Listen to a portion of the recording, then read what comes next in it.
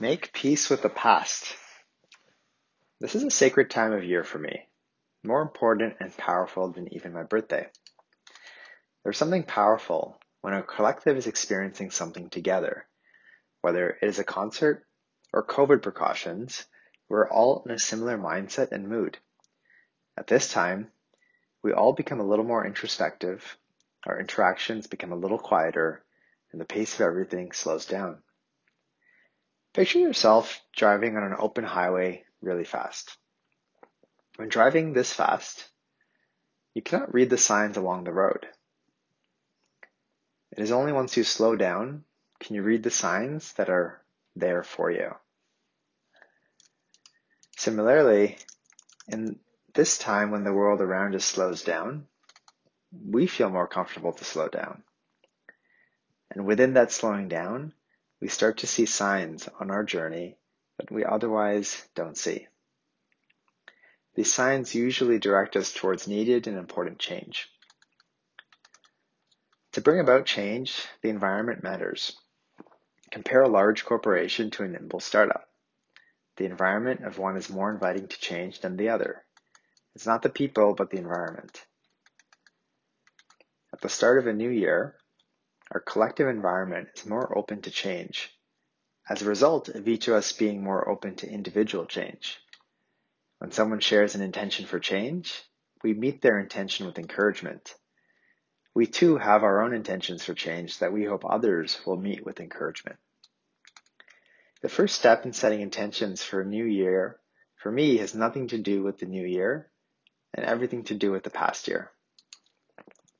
Learning to make peace with my recent past is the first and most important step in my end-of-year ritual. It is also the most difficult. Naturally, there are disappointments about unfilled desires that I feel when reflecting on the past year. The practices of gratitude is one way to take the edge off any unpleasant emotions that I might feel during this reflection. Crying as a way to process the emotions is another way. Both have a way to cut through the noise and bring my attention to what it is that I appreciate. To make peace with my recent past is not an easy task. It is easier to choose to not accept what happened or what did not happen and to ignore how I feel about it. The problem that I have found is that when I do not acknowledge and accept my past year, my intentions for the next years are tainted. What happens is that I drag my past into my future and set intentions that are trying to compensate, or usually overcompensate, for past choices that I'm dissatisfied with. Fast forward a few months, I'm now doing something with so much conviction, yet cannot remember or connect to why am I even doing it. For example, imagine if my meditation practice was falling behind and inconsistent as of late. To compensate, I might set the intention to meditate for 3 hours a day in the new year. And a month into meditating for 3 hours a day, I have no idea why I'm still doing it, and I feel frustrated that I do not have the space in my day for other people and priorities that I value. I go back to not meditating consistently. Another example is to imagine that I've not kept in touch with close friends. I feel dissatisfied with myself and build up the conviction to always stay in touch with everyone. I now spend 5 hours a day calling and messaging friends, and after about 5 days of this, I'm burnt out and exhausted. I go back to not feeling inspired to stay in touch with anyone.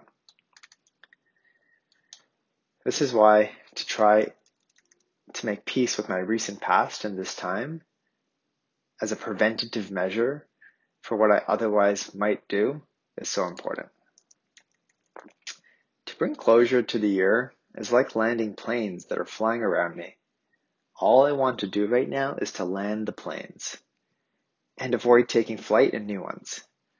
These planes might be my inbox, my to-do list, open conversations, my physical or digital space. This ritual of landing planes naturally leads to these last few working days of the year feeling extra intense. However, what they do is help create the mental space for what can come next. Once I have made peace with my past, and landed most of the planes flying around, now I can begin to retreat from the world outside of me. While in previous years I would take a trip somewhere remote, this year I will be doing a self-retreat. Current COVID precautions are an encouragement for us each to do this. During the last week of the year, I will be screen-free. That means no phone, no laptop, no TV. By limiting the external stimuli for my mind, my focus naturally drifts inwards. All of these steps create the conditions for me to hang out with myself without distraction. In this space of deep inner reflection, I am forced to see the truth and cannot hide from it. The truth is not good and it is not bad. It is what it is. Any discomfort that I feel in the face of the truth is a reflection that I'm wanting some different version of the truth and not the real truth as it is. The truth is reality, and reality always wins. This is an important time for me to get up close and personal with it. Reality is full of the wisdom that I need to hear. This is a time for inner harvest. The fields are ripe for picking, and this end-of-year ritual is my invitation to see what the seer's crop has for me. The preparation for the harvest is clear, to make peace with my past. Only then can I pay attention to what is right there in plain sight within me.